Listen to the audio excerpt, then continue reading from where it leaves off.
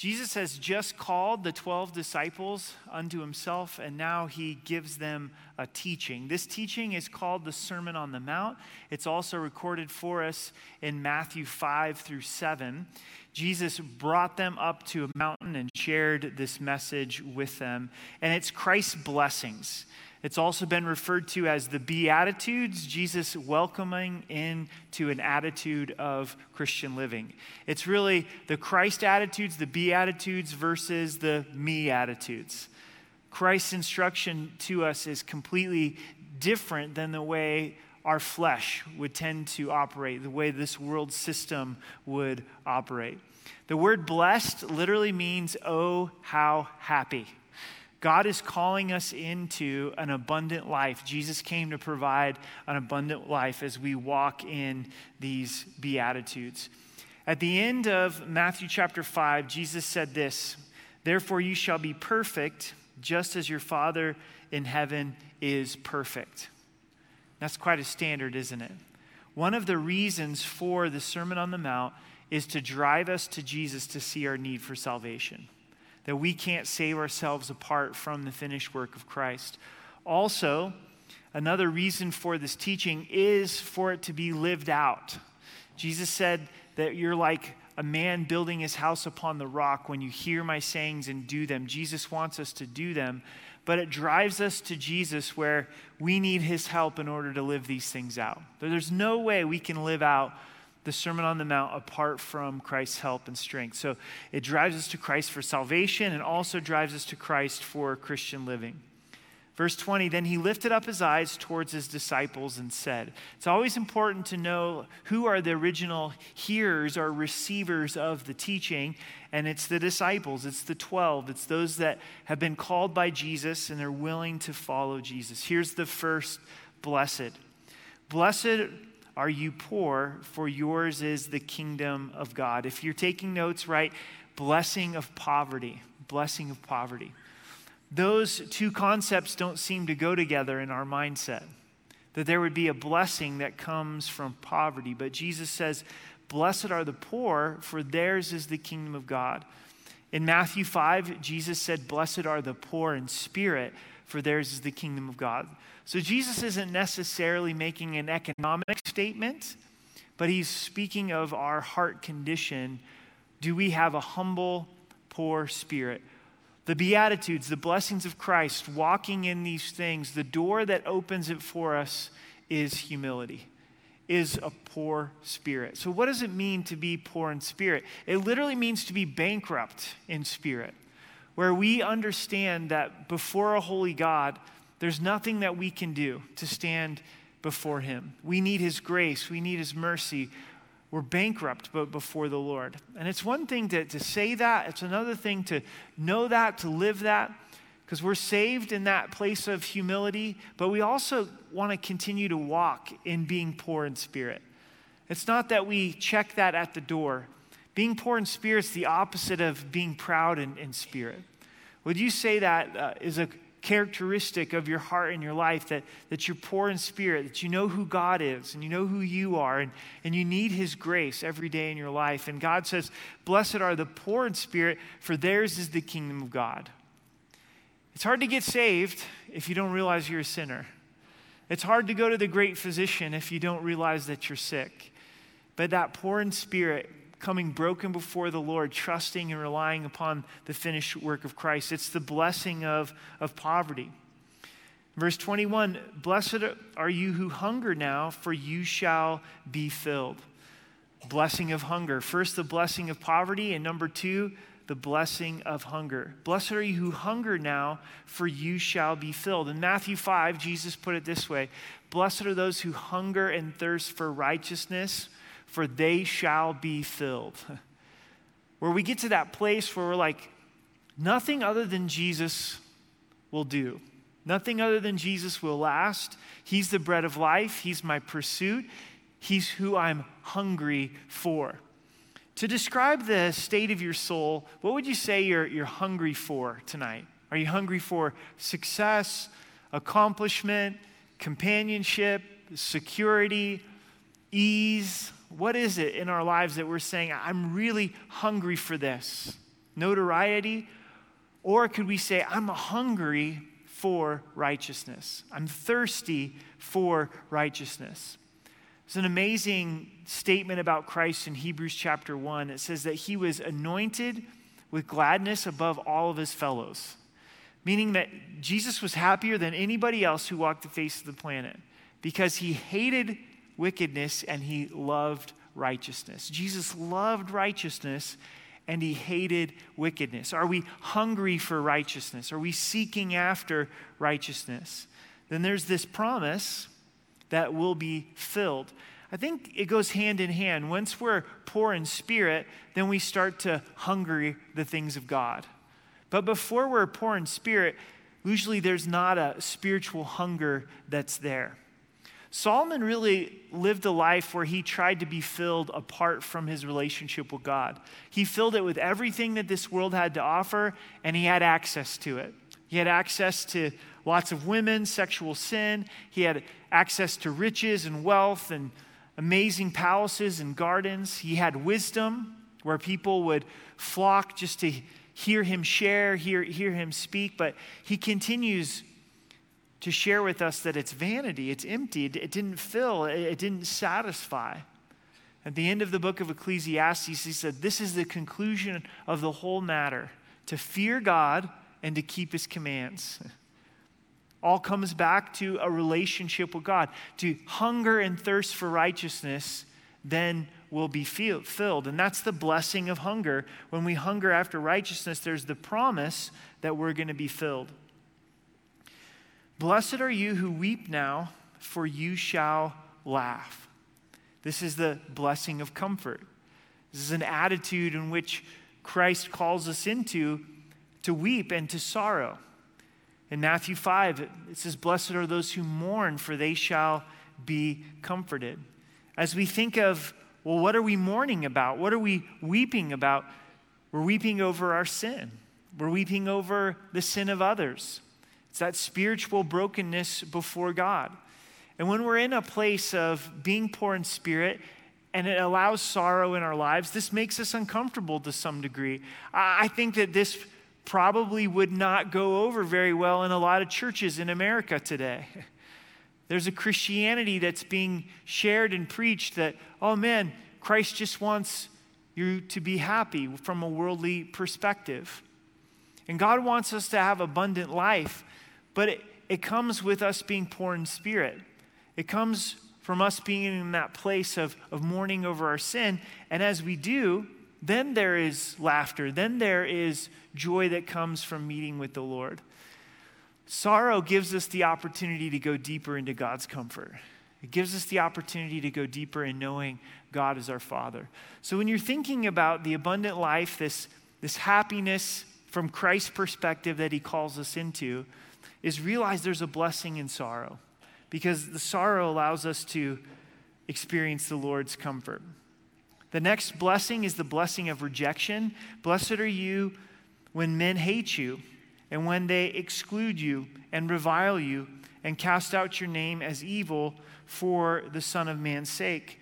Rejoice in that day and leap for joy, for indeed your reward is great in heaven. For in like manner their fathers did to the prophets. Remember, this is directed towards the disciples, and the disciples are going to live this out. We see that in the book of Acts. They're rejected, they're hated, they're persecuted, they're martyred, they're killed because of Jesus' sake. And the key to this is for the Son of Man's sake. Sometimes people come against us for our own stupidity's sake. Amen? Right? It's like, man, I deserve that. I blew it. And this really has nothing to do with Christ. This has everything to do with my own sin, my own stupidity.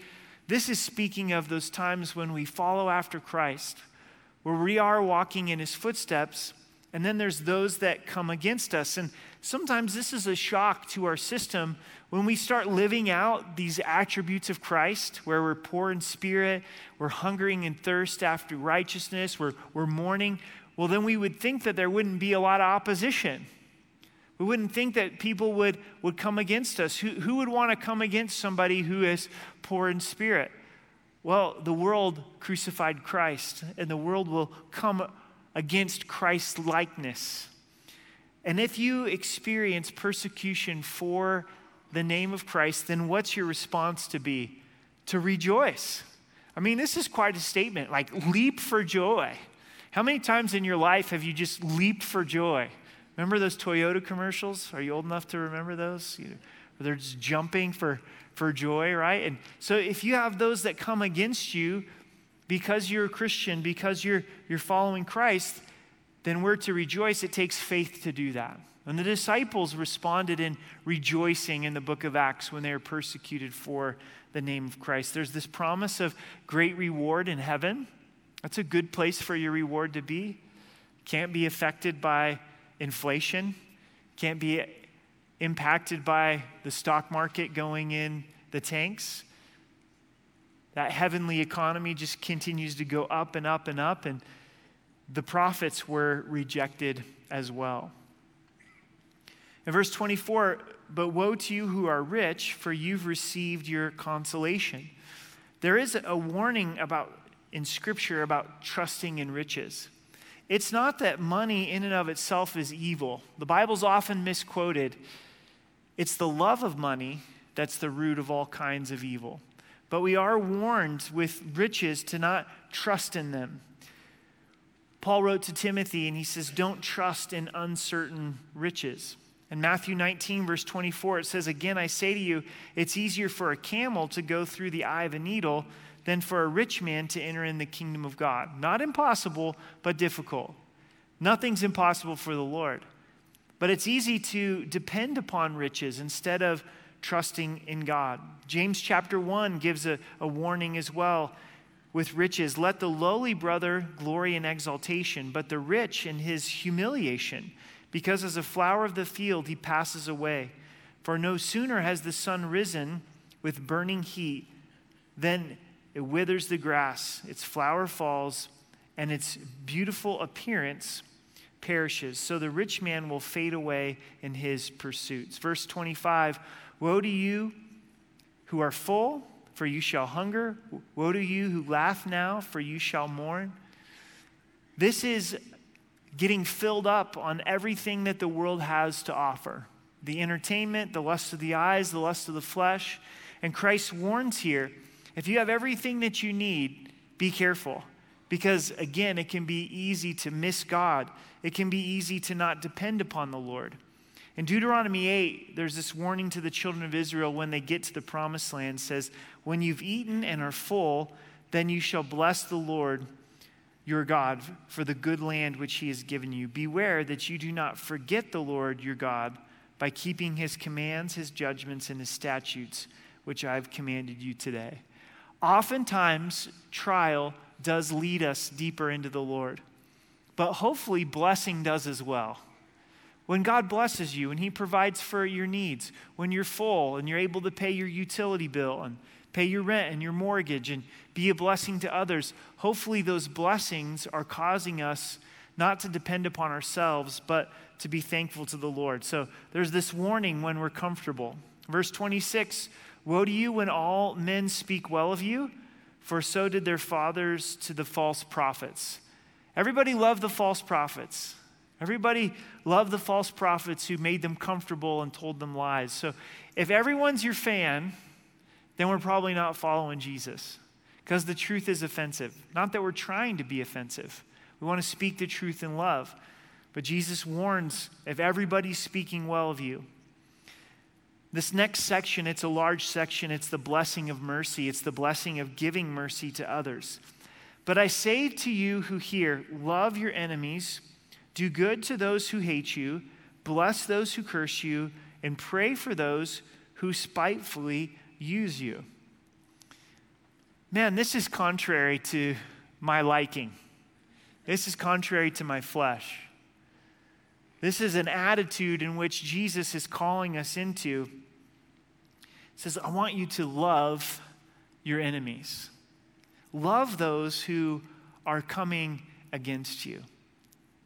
And the disciples would have enemies, the Roman Empire, the scribes, the Pharisees, the religious community that would persecute the disciples.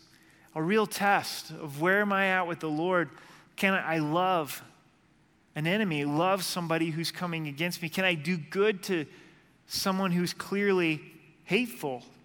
Can I bless those who curse and pray for those who spitefully use you?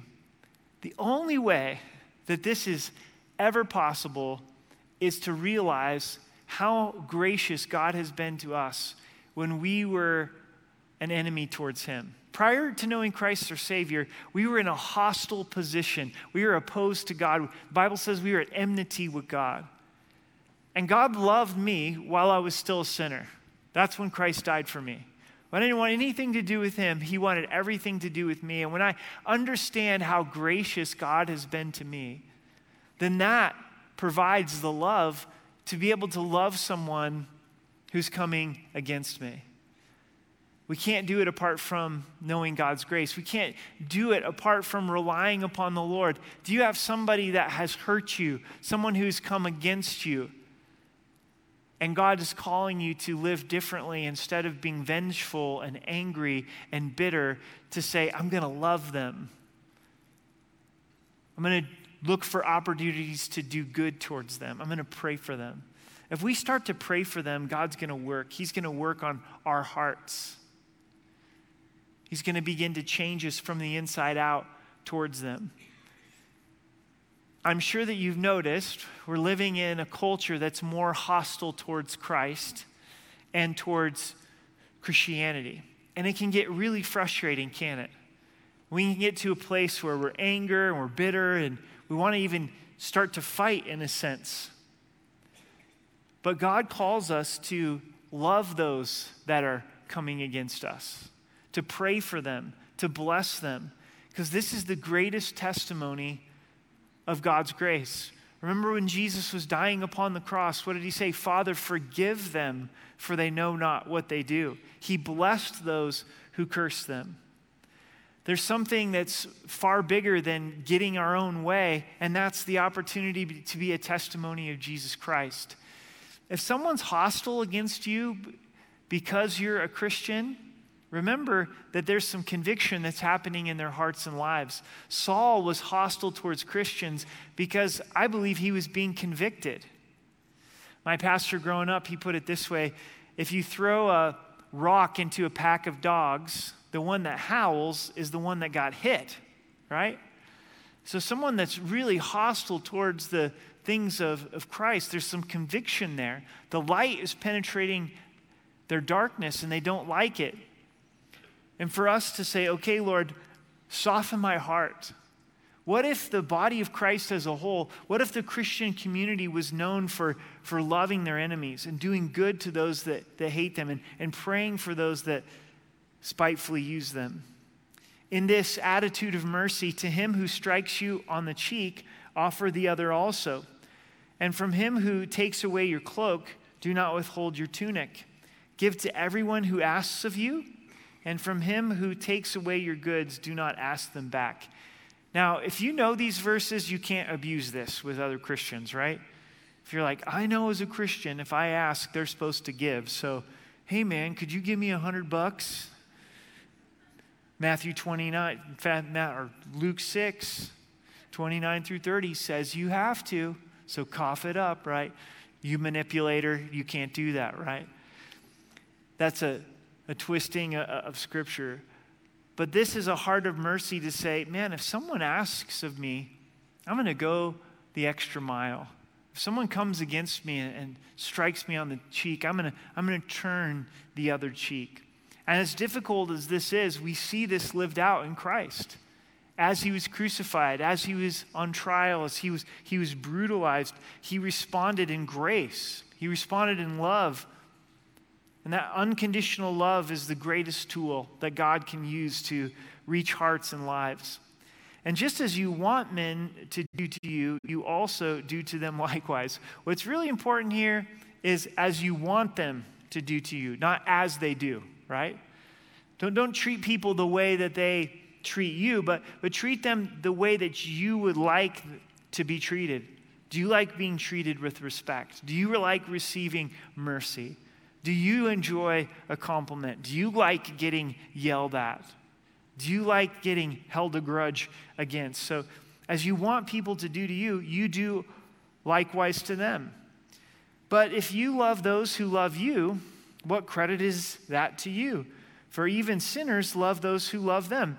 Unbelievers, people that don't know Christ their Savior, they love people that love them. And if you do good to those who do good to you, what credit is that to you? For even sinners do the same. And if you lend to those whom you hope to receive back, what credit is that to you? For even sinners lend to sinners to receive as much back. So this is the way that the world works. Is if you're going to treat me good in return, then I'll treat you good. But if you're going to treat me bad, then I'm going to treat you bad. One of the greatest gifts that can come into our lives is gracious relationships. It'll bless families. It'll bless the work environment. It'll change dynamics where you live, the street that you live on, the apartment that you live in. To say, God has been gracious to me. And so I'm going to treat other people with grace, not just how they deserve to be treated. And it's wonderful to live in an atmosphere of grace, isn't it? It's wonderful to be in relationship with those that are gracious, to extend the grace that God has given to us. Again, this challenge to love our enemies, but love your enemies, do good and lend, hoping for nothing in return, and your reward will be great, and you will be the sons of the Most High, for he is kind to the unthankful and the evil. As we love our enemies, as we do good to our enemies, if we even lend to our enemies, then we are walking in the footsteps of Christ.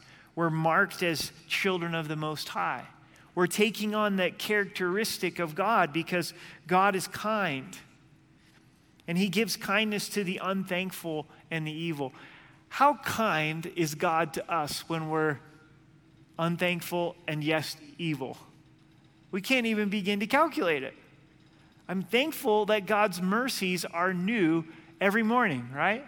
His unfailing love, it never ceases. That this is who God is. And this is what makes God so mind-blowing and so amazing, and why we love him and why we serve him is because he's so gracious. And I love grace and mercy in my life, but unfortunately, I long for judgment in other people's lives. Isn't that twisted? Like if I'm going to wear grace and mercy, then I need to extend grace and extend mercy. And again, this is the Holy Spirit helping us with this.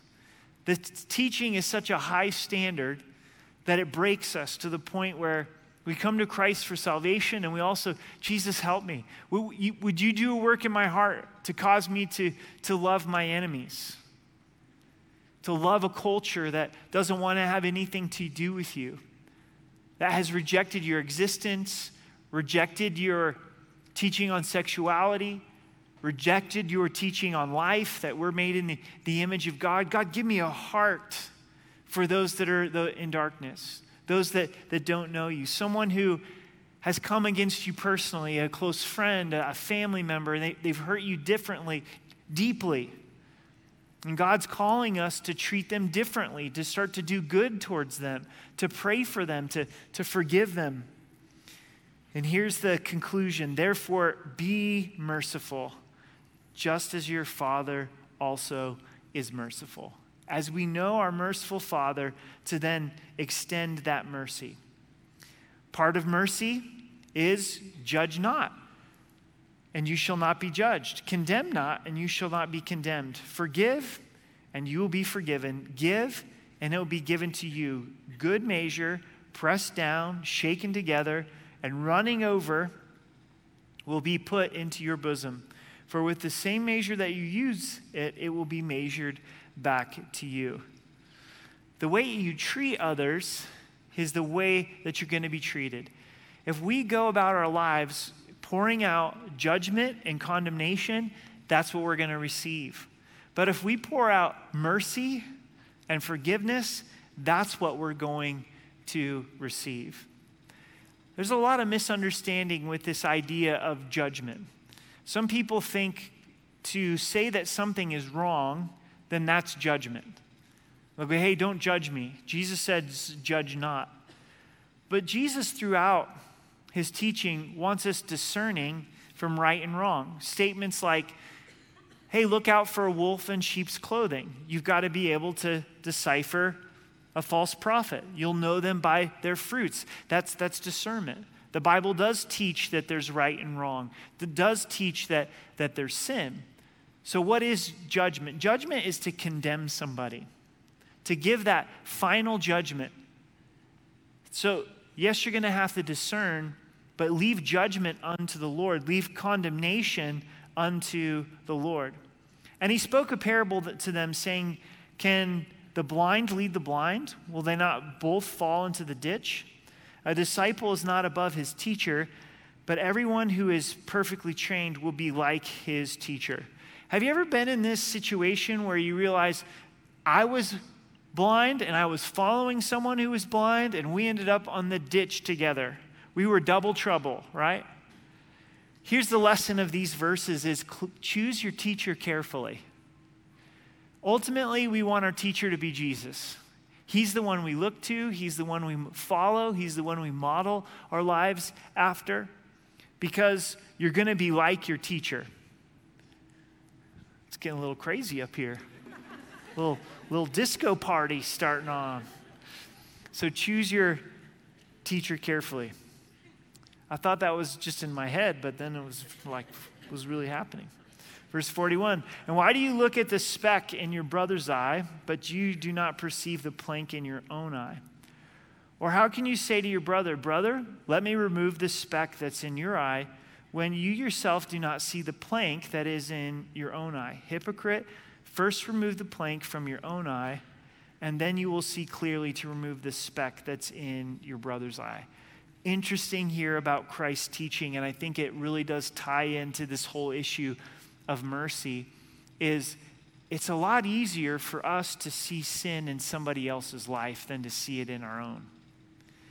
In fact, we can see a speck in somebody else's life, and we go, oh, you're off right there. Husbands and wives, you can see that sin in your spouse's life. You can see it in your kids' lives. You can see it in your small groups' lives. But we don't see it in our own life as easily, because sin is deceptive, and it's hard for us to take an honest look at our own sin. And Jesus is not condemning trying to get the speck out of someone else's eye. That's helpful. If you've ever gotten something in your eye and you tried to wash it out and you can't get it out and you've needed help, or maybe even had to go to urgent care and they've flushed out your eye, it's extremely helpful. Sometimes a brother or sister in Christ needs that, but why we're a hypocrite is if we're wanting to deal with the speck in their eye, we first got to get the plank out of our own eye. This is really a humorous picture if you think about it. You got a big log coming out of your eye, and you're trying to go help somebody with a speck, and you're, excuse me, like, why isn't this going very well? I'm really trying to help out. I love and care about you. And they're like, you idiot, get the log out of your eye. Like, you keep hitting me with this log. And so first we've got to deal with the plank in our own eye before we can go to deal with the speck in our brother's or sister's life. Psalms 139, it's a great prayer. It's a scary prayer. But search me, O God, and know my heart. Try me and know my anxieties, and see if there's any wicked way in me. And lead me in the way everlasting. Of the abundance, I went a little bit too far. And see if there's any wicked way in me, and lead me in the way everlasting. God, I need you to search me. God, I need you to know me. I need you to reveal this plank in my eye that I'm not seeing. For a good tree does not bear bad fruit, nor does a bad tree bear good fruit, for every tree is known by its own fruit. For men do not gather figs from thorns, nor do they gather grapes from bramble bushes. A good man out of the good treasure of his heart brings forth good, and an evil man out of the evil treasure of his heart brings forth evil. For out of the abundance of the heart his mouth speaks. Fruit reveals what's going on in the heart. Just like a fruit tree identifies what type of tree it is. It's an apple tree, it's a peach tree, it's a pear tree. And what we treasure in our heart is what we speak. So throughout any given day, I'm putting things in my heart that I value, that I really treasure, that I really, really hold on to. And if I'm wondering where my heart is, if I'm wondering if there's a plank in my eye that I'm missing, then I need to listen to my words. I need to listen to what I'm saying, because out of the abundance of the heart, the mouth speaks. Sometimes we say things and we go, oh, I didn't really mean that. And that may be the case, but more often than not, there was something behind what we said. There's some truth to what we said. And that's how we were really feeling. There's this conviction that comes from the Lord. And is there hope for change? Yeah. Start treasuring Christ. Start treasuring his word. Start asking the Lord to do a work in our hearts. It's not just changing the words that we speak, some type of behavior modification, but it's God changing us from the inside out. Lord, my words are revealing selfishness. It's revealing that that's what I'm really treasuring. Lord, would you search me? Would you know me? Would you help me? And Jesus, help me to treasure you. Help me to treasure your word. Help me to put your word into my heart.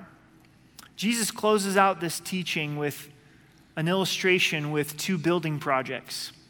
But why do you call me Lord, Lord, and do not do the things which I say? Whomever comes to me and hears my sayings and does them, I will show you whom he is like. He is like a man building a house who dug deep and laid the foundation on the rock. And when the flood arose, the stream beat vehemently against the house and could not shake it, for it was founded on the rock. But he who heard and did nothing is like a man who built a house on the earth without foundation, against which the stream beat vehemently and immediately fell, and the ruin of the house was great. Building your house upon the rock or building your house upon the sand? It's a lot easier to build on the sand because you don't have to dig down into the rock bed. At this time, with none of the modern tools, man, it's a lot of work to dig down into rock by hand to build a house. It's still a lot of work to dig down in rock to build a house. The storm will reveal the foundation. We're going to go through storms in our lives, and as we go through storms in our lives, it's going to reveal what we've built our house on. Did we build our house upon Jesus? Did we build our house upon his teaching?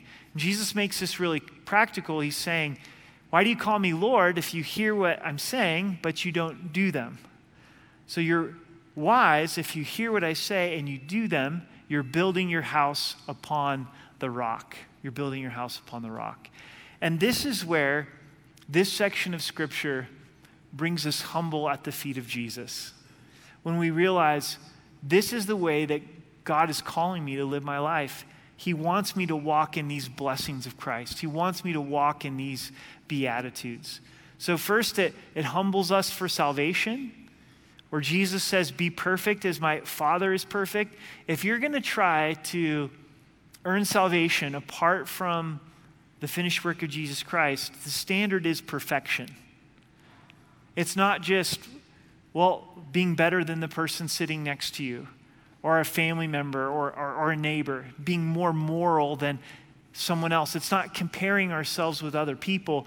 It's comparing ourselves to God. And when we compare ourselves to his holiness, very quickly it causes us to see our need for salvation. And if you haven't trusted Christ, hear the gospel, hear the good news that Jesus died for sinners, that he rose again for sinners. As we're poor in spirit, as we repent from our sin and turn to Jesus, Jesus, save me, be the Lord of my life. He's gracious. He's ready to forgive us of our sins totally and completely if we'll receive that free gift through faith. But if we reject Christ over the course of our lifetime, not once, not twice, but just continually rejecting Christ, then we're eternally separated from God. And someday we'll stand before the Father, and the Father's, I gave you my son. I gave you my son. Why didn't you trust him? Why didn't you receive him? So today's the day of salvation. Here in the early part of October, crying out to Jesus, Jesus, save me. And then for us, I'm sure you, like me, as I read through this, I find this to be convicting. I find this to be a whole different way of living than our culture, than the world around me. And God is calling us. This is towards disciples. This is what it looks like to be a disciple, is to walk in these blessings, to be poor in spirit, to hunger and thirst for righteousness, to be merciful. If God is merciful, he's calling us to be merciful. Is there someone you need to forgive tonight? Is there someone who's coming against you that you need to pray for? Has your heart just gotten so hard towards a dark, sinful culture? Does God need to soften our hearts? Not to condone sin, but to have true and genuine love for sinners.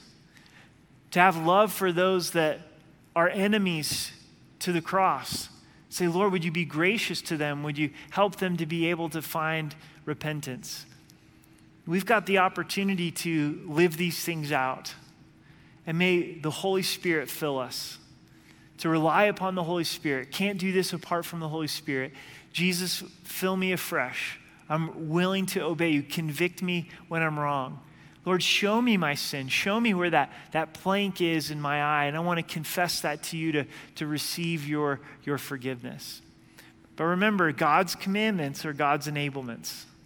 So if God is calling us to this, then he's going to enable us. Don't try to do it on your own strength. Choose to walk in obedience, relying upon the Holy Spirit. Holy Spirit, lead me in this life. And the Holy Spirit will begin to prompt us and convict us and guide us in this path of Christ, in this way of Christ, in these beatitudes. But we'll find that true happiness, true blessing comes in following in the footsteps of Christ. And saying, okay, Lord, I'm going to begin to walk in these things. Would you stand with me and let's pray together?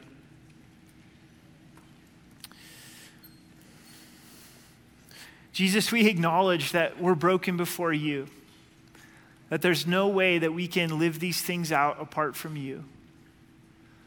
Would you search us? Would you know us? Would you reveal any wicked way inside of us? And lead us in the way of everlasting. Is there someone that you need to forgive tonight? Someone who has hurt you, that's coming against you? Would you right now just choose to forgive them, pray for them, pray blessing upon them?